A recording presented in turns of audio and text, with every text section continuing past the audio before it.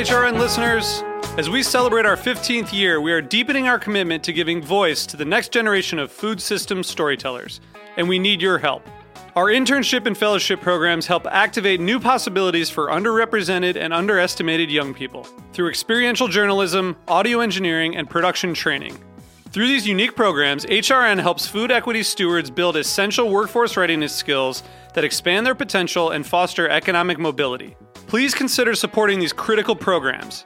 And with a minimum donation, you can be entered to win a dinner for two at an amazing restaurant in one of 8 cities and tickets to a concert at a great venue in one of those cities. We have incredible partners across the country who have donated, as they also share our passion for helping to educate the next generation of food systems storytellers. Check out heritageradionetwork.org/15 to donate and enter to win today. That's heritageradionetwork.org/15 to donate and enter to win today. And make sure you donate before March 31st. Thank you. This program is brought to you by Chefs Collaborative, a nonprofit with a mission to inspire, educate, and celebrate chefs and food professionals building a better food system. Change menus, change lives. Learn more at chefscollaborative.org. You're listening to Heritage Radio Network. We're a member-supported food radio network broadcasting over 35 weekly shows live from Bushwick, Brooklyn. Join our hosts as they lead you through the world of craft brewing, behind the scenes of the restaurant industry, inside the battle over school food, and beyond. Find us at heritageradionetwork.org.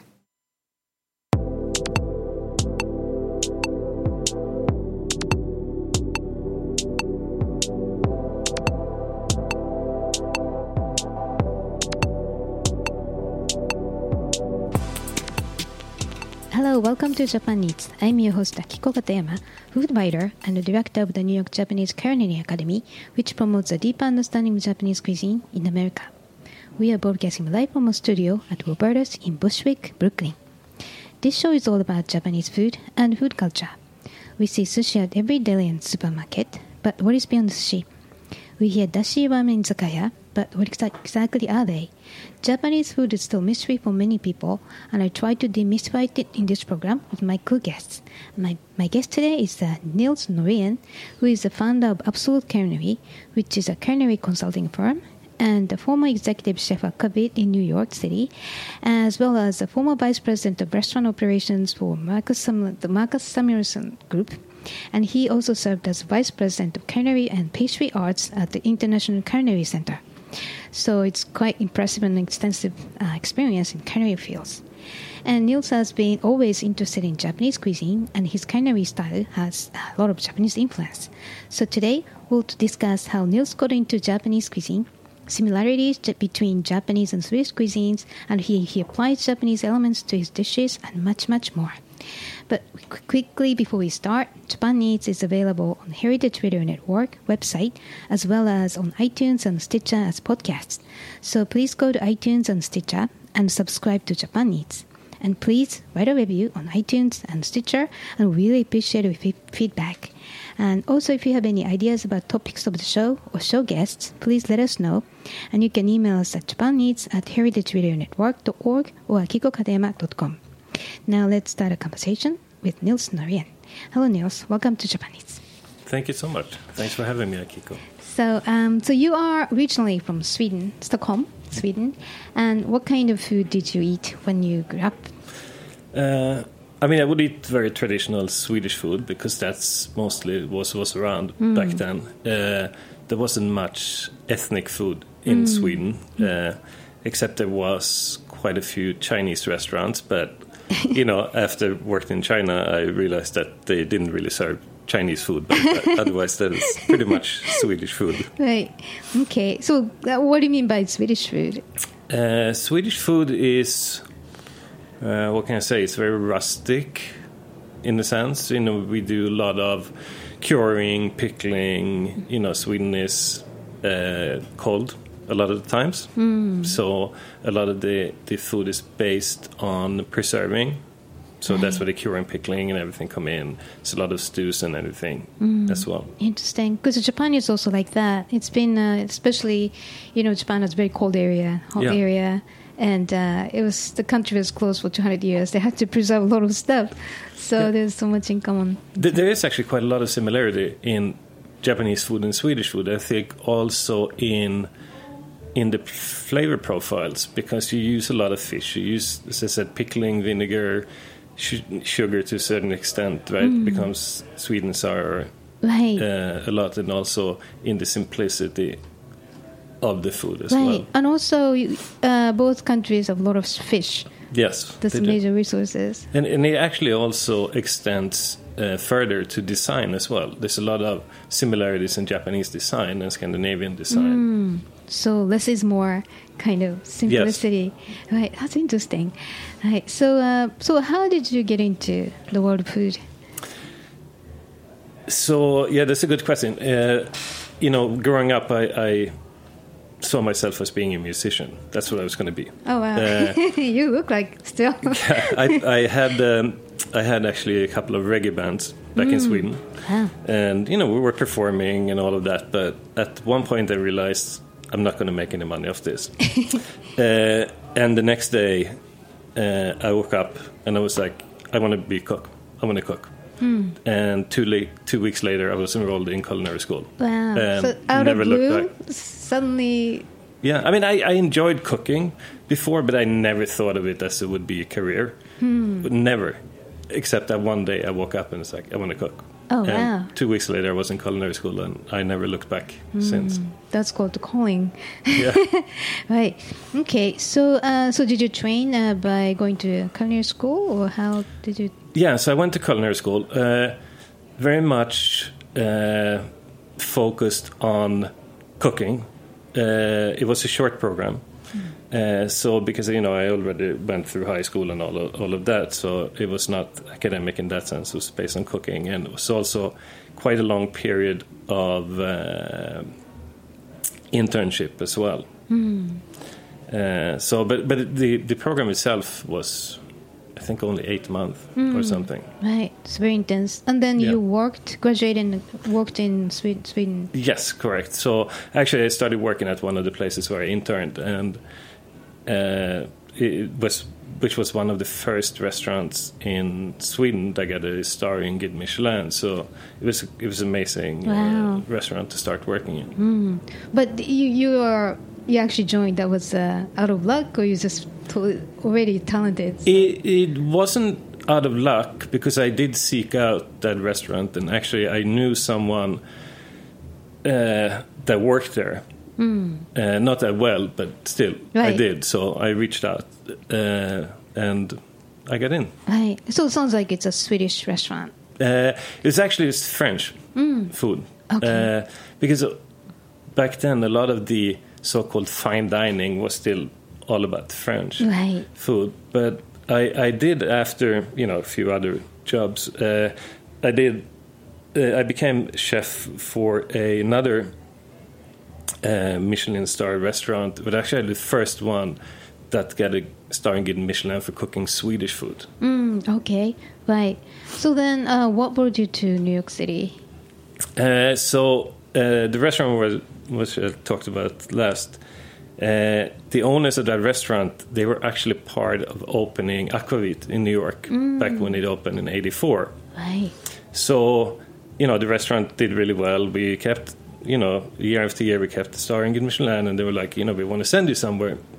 And I was like, I'd never been to New York. I would love to go to New York. So they set it up so I could go to New York and spend some time at Aquavit. And I happened to meet Marcus Samuelson there.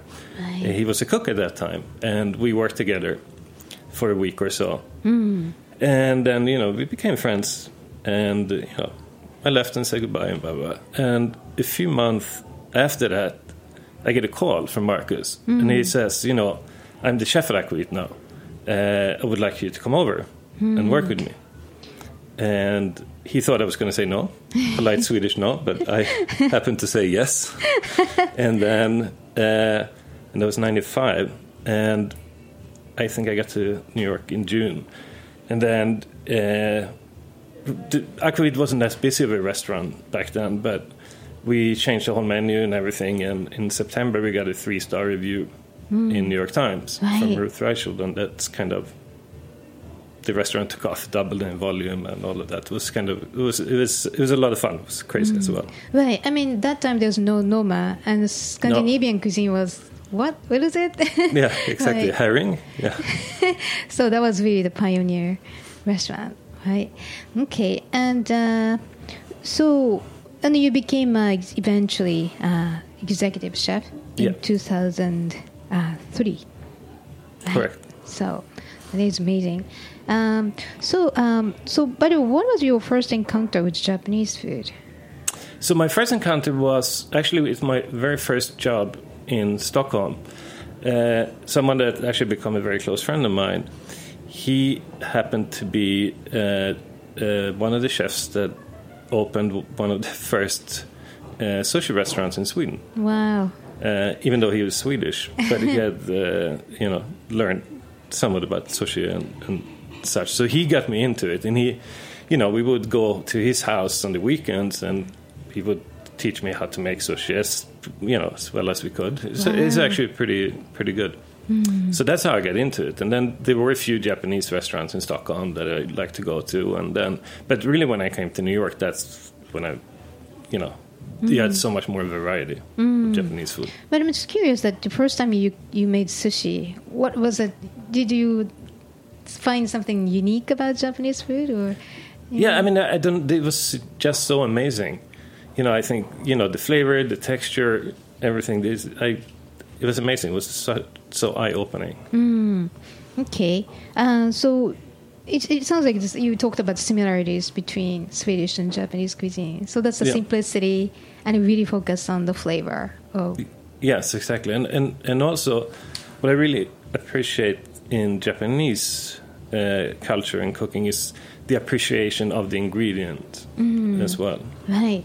Yeah, I'm curious. Japanese restaurants tend to be more divided, the tempura is a tempura place, 100% tempura, and sushi is sushi. Yeah. So, do you have any favorite genre out of those? I mean, to be honest, I don't, because it's one day you'll be I really want amazing sushi and sashimi, or the next time it's cold day, you want great noodles. So I haven't come across any Japanese food I don't like, I don't appreciate. Okay. Yeah, that's a question because I'm curious as a chef, there's certain techniques or some crazy mindset doing this over and over, so years and years. So, yeah, that's why I asked that question. But I agree totally. You want to hop around and then appreciate everything differently. Right. So Aquavit was and still is one of the most recognized and great Scandinavian restaurants, I think, in the States and in the world, actually.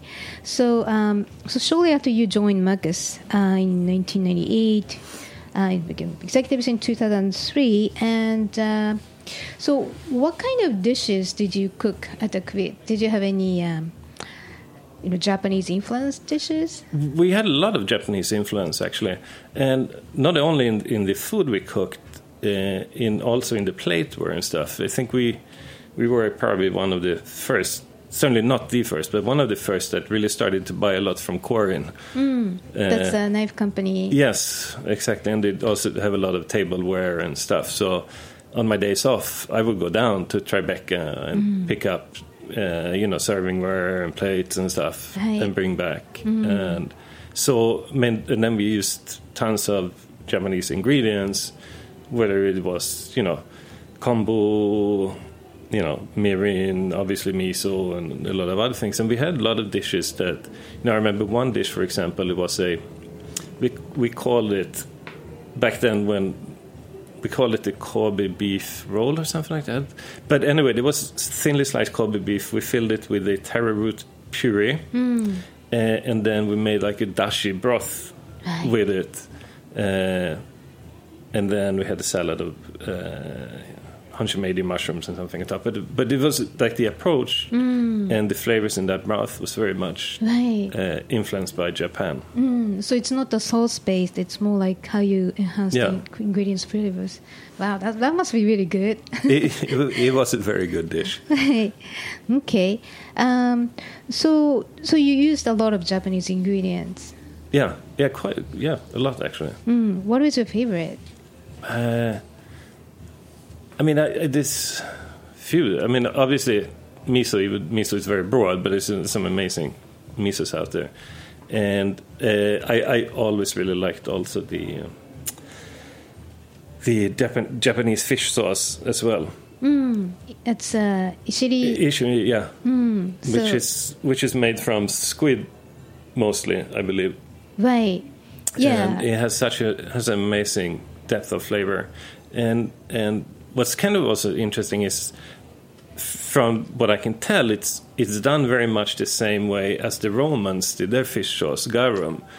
Like the Romans, way back, fish sauce was one of the staple ingredients in a lot of their cooking, and that fish sauce was made very much the same way. Interesting. Yeah, ishiri, if you go to Kanazawa and Ishikawa Prefecture, and then just everybody's talking about ishiri, and basically it's made with squid intestines. Yeah. It sounds gross, but it's really full of umami because it has a lot of amino acid called taurine. Yeah. And I heard also it's like full of antioxidants. So it's healthy and lots of umami. And if you don't think of just the intestine, it's delicious. Right. And, yeah. So, yeah, I mean, we use sausages and the same idea, but it's really, I think it's such a proud product in Kanazawa, Ishikawa Prefecture. Right. Okay, and I heard it's fermented I think it's salt pickled and then fermented naturally for 2 to 3 years. So it's the whole amino acid broken down. Yeah. Right. No, it's a great product. Okay. And so do you have any Japanese techniques that you used? Yeah, absolutely. One technique that's actually probably my favorite Japanese technique is ikejime, which is, the way to how you kill and bleed a fish. Right. And when I was at the ICC, International Culinary Institute, we did a lot of experiments, me and Dave Arnold, on ikejime. Right. And it's actually amazing when you do blind tests and blind tastings to see the difference. Or maybe some of our listeners may not be familiar with ikejime. Maybe you can just brief it.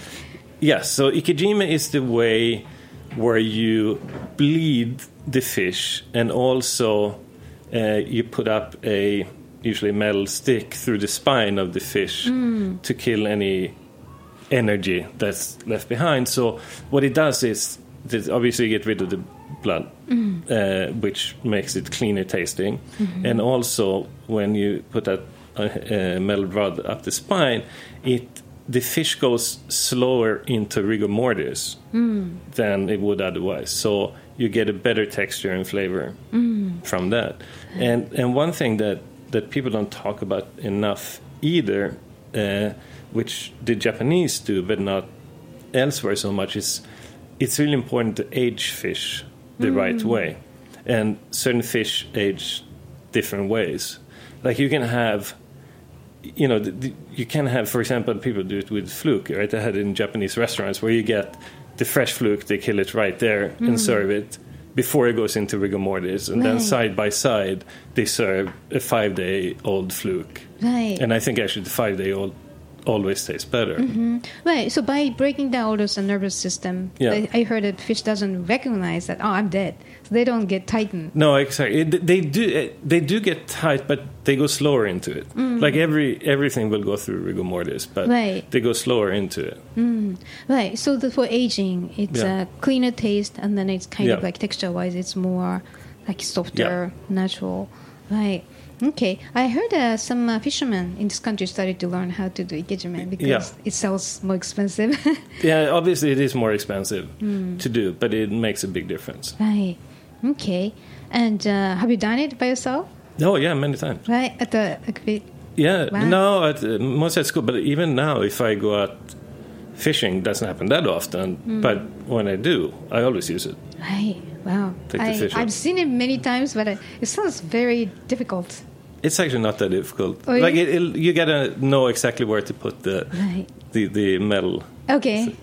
But otherwise, it's not that hard. Okay. Yeah, because they're like, splashing and very violently moving. So, No, it's not that. no? Okay. Yeah, maybe I should try one day. Yeah, you should. I heard that you often develop a dish based on the shape. So I found it very interesting because Japanese cuisine has a lot to do with the shape. And for instance, sashimi is often plated vertically like a cone, and we call it the sugimori, meaning shaped as a cedar tree. Or you may notice that there's a flow from left to right in many traditional Japanese dishes, which is called nagashimori, which means flow plating. So what is your idea of shape? Because they say in Western plating tend to be based on symmetrical shapes versus Japanese symmetrical shapes. Do you have any thoughts on that? Yeah, I mean, for me, I've always been interested in design as well, and still am. So I think a lot in shapes, and also like flavors. Not that flavors is easy. That's not what I'm trying to say, but I'm pretty good with flavor. So when I think about a dish, I keep thinking in shapes, but also in how each ingredient relate to each other, right? Because the one thing that I have a hard time is when dishes are plated so it doesn't make sense. Like you have to cut something from one side of the plate and then move it over to the other side of the plate to get everything to work together. So I always think in shape and how they relate, each ingredient relate to each other and how you should eat it. Very much actually like the Japanese. For example, and I would do the same thing. I would actually plate it from left to right in the order and how it makes sense. So you get everything in every bite. Right. So the functional, natural flow of actually eating. Right. Okay. And do you think of that, like, say, if you go to Japanese, like kaiseki cuisine, they make a plate as if you're looking at the nature, that kind of thing. Yeah. Do you think of that too? I mean, maybe not as much of nature as they do in Japan, but what I do really appreciate and what I do think is, understand that the dish you have is for the season, if that makes sense. And what I also appreciate with Japan is, you don't think, and correct me if I'm wrong, but you don't think of seasons necessarily as 4 seasons, right? They're much more. Right. In a sense, every month is a season, right? Because there are new things. They say 24 or something like that. Yeah. Right. Okay. So, but that's really interesting that your application of Japanese idea, it really is natural. So it's just like you didn't try, you just got inspired and you just... Yeah, but it's more that I found out later on that that's also how Japanese cuisine is. Right. So I didn't even know that it was that connection in the way I think about food a lot of the times. One thing I when I do this radio show, I'm learning constantly. There's so many things I didn't know, and I really appreciate being in New York, and then it's an inspiration. Right? By looking at comparing different kinds of cuisine, you realize, wow, this has a meaning. And this is the benefit of global scene of the cuisine, especially like places like in New York City or even everywhere. Yeah, I mean, New York is an amazing food city. Right. Yeah. That's why you're here. You've been here for, ended up being here for years and years. Right. Okay, so we'll take a quick break here, and when we come back, we'll discuss the idea of Japanese cuisine cooked by Western chefs. So please stay with us.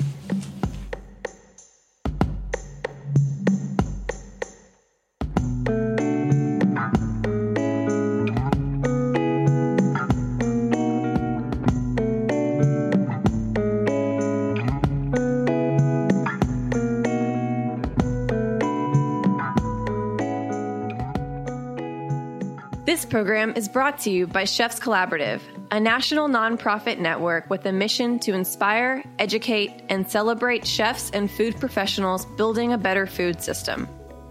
Chefs Collaborative members work to make sustainable practices second nature for every chef in the United States. Chefs Collaborative was founded in 1993 by visionary chefs including Rick Bayless and Alice Waters, who acknowledged the influential role of food professionals on our food choices, our collective personal health, the vitality of cultures, and the integrity of the global environment. Chefs Collaborative believes that the greater culinary community can be a catalyst for positive change by expanding the market for good food and helping to preserve local farming and fishing communities. Change menus, change lives. Learn more about Chefs Collaborative at chefscollaborative.org. Hey, like what you hear? Heritage Radio Network has plenty more. With fresh programming every week, we've got something for everyone. Trying to start your own food business? Concerned about where your food comes from? Looking for the best wine or beer to bring to a party? Find our shows on iTunes or Stitcher, or head to heritageradionetwork.org to listen live and subscribe to our newsletter.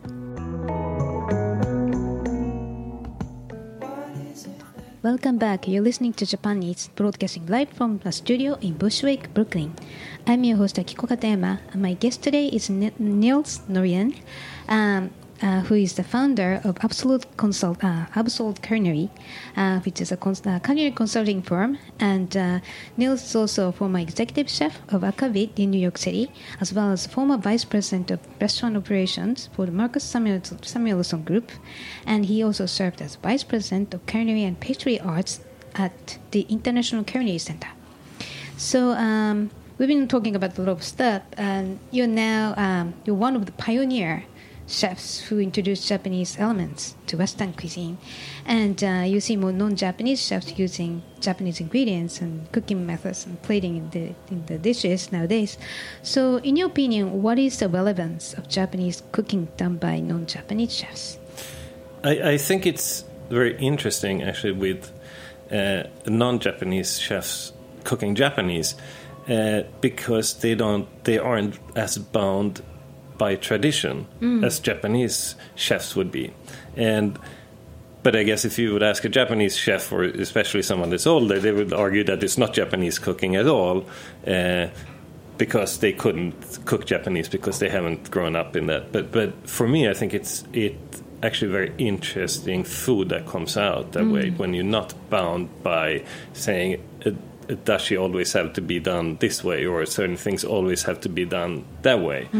I think it evolves the food, but I guess the question is like where does Japanese ends and start, right? In terms and maybe you as a Japanese can answer that question better than me, but I do think it's a really interesting food coming out. Right. From that. Well, actually, there is always elements of fear if you have tradition. Right, yeah. Breaking tradition. I think any European countries, any places without like that freedom of not having the obligation to follow the tradition.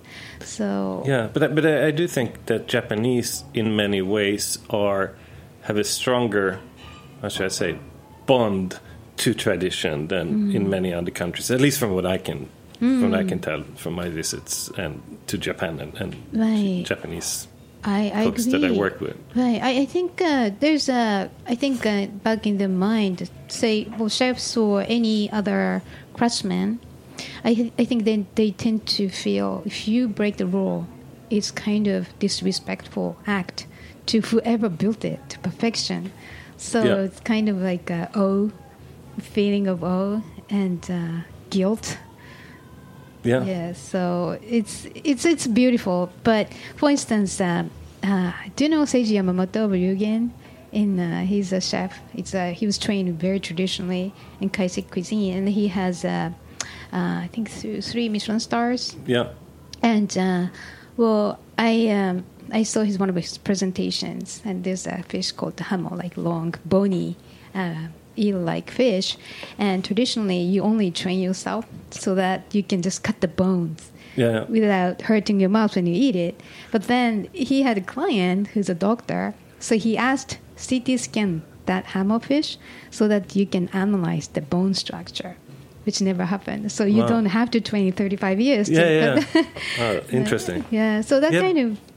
No, and that's what I think goes back to, I think a lot of things comes out of that when you're not bound by tradition, right. And when you can actually think of it in a different way than a Japanese chef would do. Right. Yeah, I think gradually, thanks to all those inspiration from non-Japanese chefs, I think Japanese traditional chefs are more kind of evolving, not breaking tradition, but evolving. So I think that's a great point, that Western chefs are really interested in Japanese cuisine. Okay, so the other thing I heard, so you're inspired by Japanese style hospitality. So what part of Japanese hospitality is unique and appealing to you? I think what's so inspiring by Japanese hospitality is that it's, at least comes off this way, but it's very genuine, right? And it's also all-encompassing, right? Like you would feel it, like this really is a pride to serve someone. There's pride in it. You put, all your soul and energy and everything into serving people, and that's really what the hospitality industry is. And I think that gets lost a lot of the times in West, whether it is here or in Sweden. It's not the same pride in serving someone and dedicating your career in life to service. And it goes from the person at the door to the server, to the cooks, to the dishwasher, actually. Right. I remember when I saw, it was some TV show a long time ago, but when it was about some Japanese, I think, hotel or something. But when the dishwasher comes in with his own briefcase and still has a shirt and a tie underneath the uniform, takes a lot of pride in what they do. So, because everything matters, right? From a guest experience, everything matters. Like if your plates aren't clean, if your pots aren't clean so the cooks can use it, or cutting boards, whatever it might be, it's not going to work. Delivering great hospitality only works when everyone works together, and each element is as important to some degree to deliver that. And that's what I really admire and appreciate. Right. Yeah, I think it's almost like everybody has a part, and you have to be responsible for that part. That's the mindset, like starting from school kids cleaning up the classroom by themselves, not the cleaning lady, after school, to lifetime employment, where you really are responsible to continue the life of this company. So that kind of mindset probably is related to the restaurant business as well. Yeah, and I mean, it really shows that. Well, what's your experience? Like, did you go to one of those Japanese kaiseki places, or? I have been to kaiseki places in Kyoto. Yes, absolutely, which is amazing experience. But you feel it even if you go to simple. I remember this. I think it was last time I went to Tokyo. I came in really late at night. It was like 11 o'clock at night or something, and I just went outside. I was starving. Just walked outside the hotel, and there's this like stall open to the street, and these 4 older gentlemen, they do ramen, right? And they take such pride in doing it, and how they serve it and everything. It's amazing. Right. So it's the craftsmanship, I think. Craftsmanship, but also like they care about hospitality, not only about their cooking, but the whole experience. Even when it's a simple ramen shop that's open to the street. Right. I think even if you go to convenience stores, there is elements of respect, because I think there is no strong division between serving, a person who's serving and being served, because we take turn. That kind of assumption is all over in society, I think. That's why everybody takes a responsibility. Yeah. Right. That's my opinion. But okay, so another thing is Japanese hospitality. I think it's partly because based on the lack of tipping system at restaurants. So what do you think about that?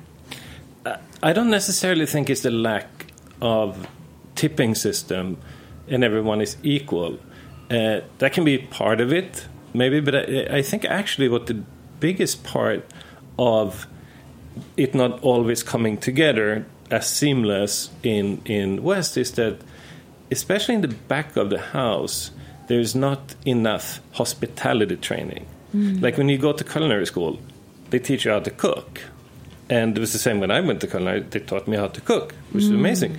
But no one taught me about hospitality and how to appreciate your guest and how to interact with guests or anything. And I think that makes the overall experience lack a lot.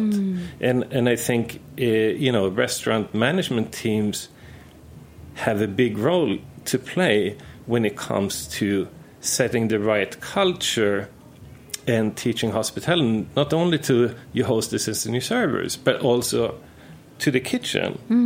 And, and also, we have to get everyone in the restaurant to be able to put themselves in the seat of the guest. To be able to say, if this was me sitting there and I got this food or I got this service or I get this dirty glass, would I be happy? Would I be happy, because I'm spending my hard-earned money and my time, because time is also limited.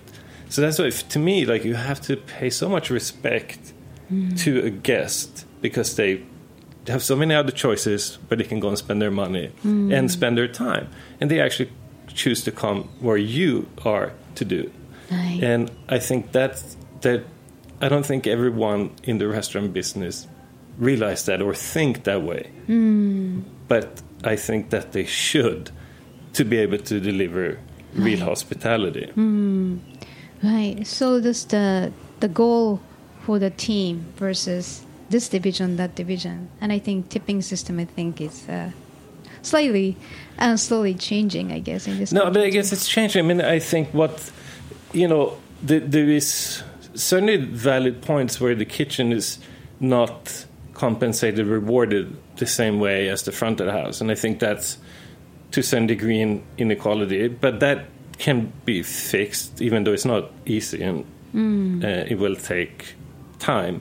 But I think more importantly, regardless, is that hospitality is taught to the whole team and not only the front of the house team. Right. So if you look at most restaurants, you will have a pre-shift meeting and it will be all the servers and the managers and maybe the chef coming out, but you will never see any cooks in that meeting. And why shouldn't they? Because they're as important part of delivering the experience to the guests as the servers. Right. They might not be seen always, or they might be if it's an open kitchen. Right. And that's why I think it's important. And to one extent, if I go back to when I was with Marcus Samuelson Group recently, and we had Red Rooster, and I've done this in other restaurants. If a guest sends back a dish because it's not cooked right or whatever reason, I will have the chef bring the food out to the guest when they cooked it the second time. Just because I think it's important for the back of the house to have a guest experience, and especially when it might not have been the best one, to realize that there actually is a guest, a person there, and you can't, you have to be transparent, you have to take responsibility for that. And I think that teaches you to see the bigger picture of hospitality rather than just standing in the kitchen by the stove, cooking, and then handing it over to a server to deliver it. Yeah, it's a great source of motivation for the chefs too. Yeah, because what they do is meaningful. Exactly, but also take responsibility when something doesn't go right. Right, exactly. Right, and I remember one time in Tokyo, a while ago, I went to a restaurant, and then I asked so many questions about dishes, and then I asked a bunch of questions to the server, and they happen to be usually a cook, and they take turn.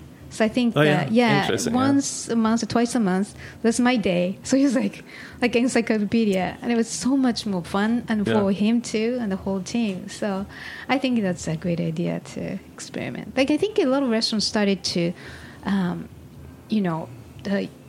have cooks to serve at the table lately. Absolutely, but I really think it goes back to get everyone to understand what great hospitality is and how it's delivered, and it's only works when everyone comes together. Right. I can't agree more. Right. So, by the way, I heard that you are now based in New York, but you also have a base in Singapore. So what are you working on right now? So I'm working on a few different projects. I mean, I have a few clients I work with in New York area, but then working on a project in Jamaica, in Port Antonio, which is a small boutique resort, which is going to be amazing. And then currently working on a project in Bali as well, actually on the beverage side for a hotel there. And we also have a couple of projects in Singapore. So, and you know, in the past years I have done stuff in Bermuda and London. So it's interesting. You get to see a lot of different cultures and, you know, work different places around the world. Right. So your spirit of being open-minded and try something new is still here, and that's why you came to New York in the first place. Yeah, absolutely. But I think, you know, experiencing different cultures and working with different cultures, different ingredients, that's really where you learn the most. Right. Okay. So, all right. I mean, good luck, and Thank you. I hope you're gonna keep us posted. You can come back one of those interesting projects. Absolutely. Completed. Okay. So, so where can we find your update? You have any website or?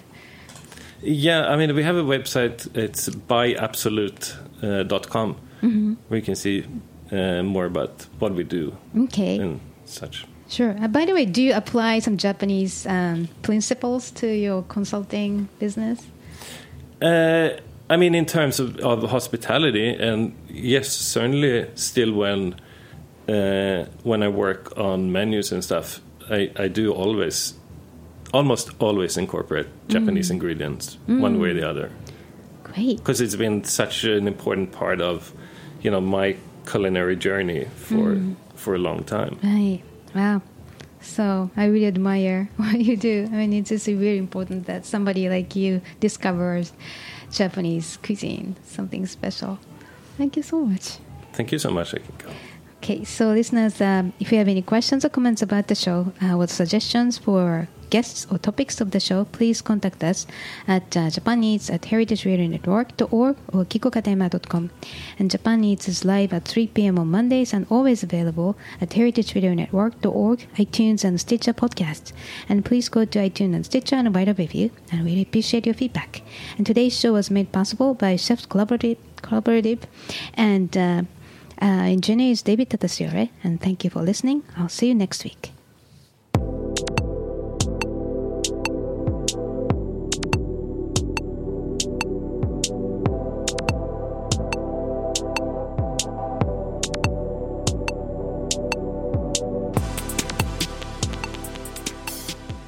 Thanks for listening to Heritage Radio Network, food radio supported by you. For our freshest content and to hear about exclusive events, subscribe to our newsletter. Enter your email at the bottom of our website, heritageradionetwork.org. Connect with us on Facebook, Instagram, and Twitter at heritage_radio. Heritage Radio Network is a nonprofit organization driving conversations to make the world a better, fairer, more delicious place. And we couldn't do it without support from listeners like you. Want to be a part of the food world's most innovative community? Rate the shows you like, tell your friends, and please join our community by becoming a member. Just click on the beating heart at the top right of our homepage. Thanks for listening.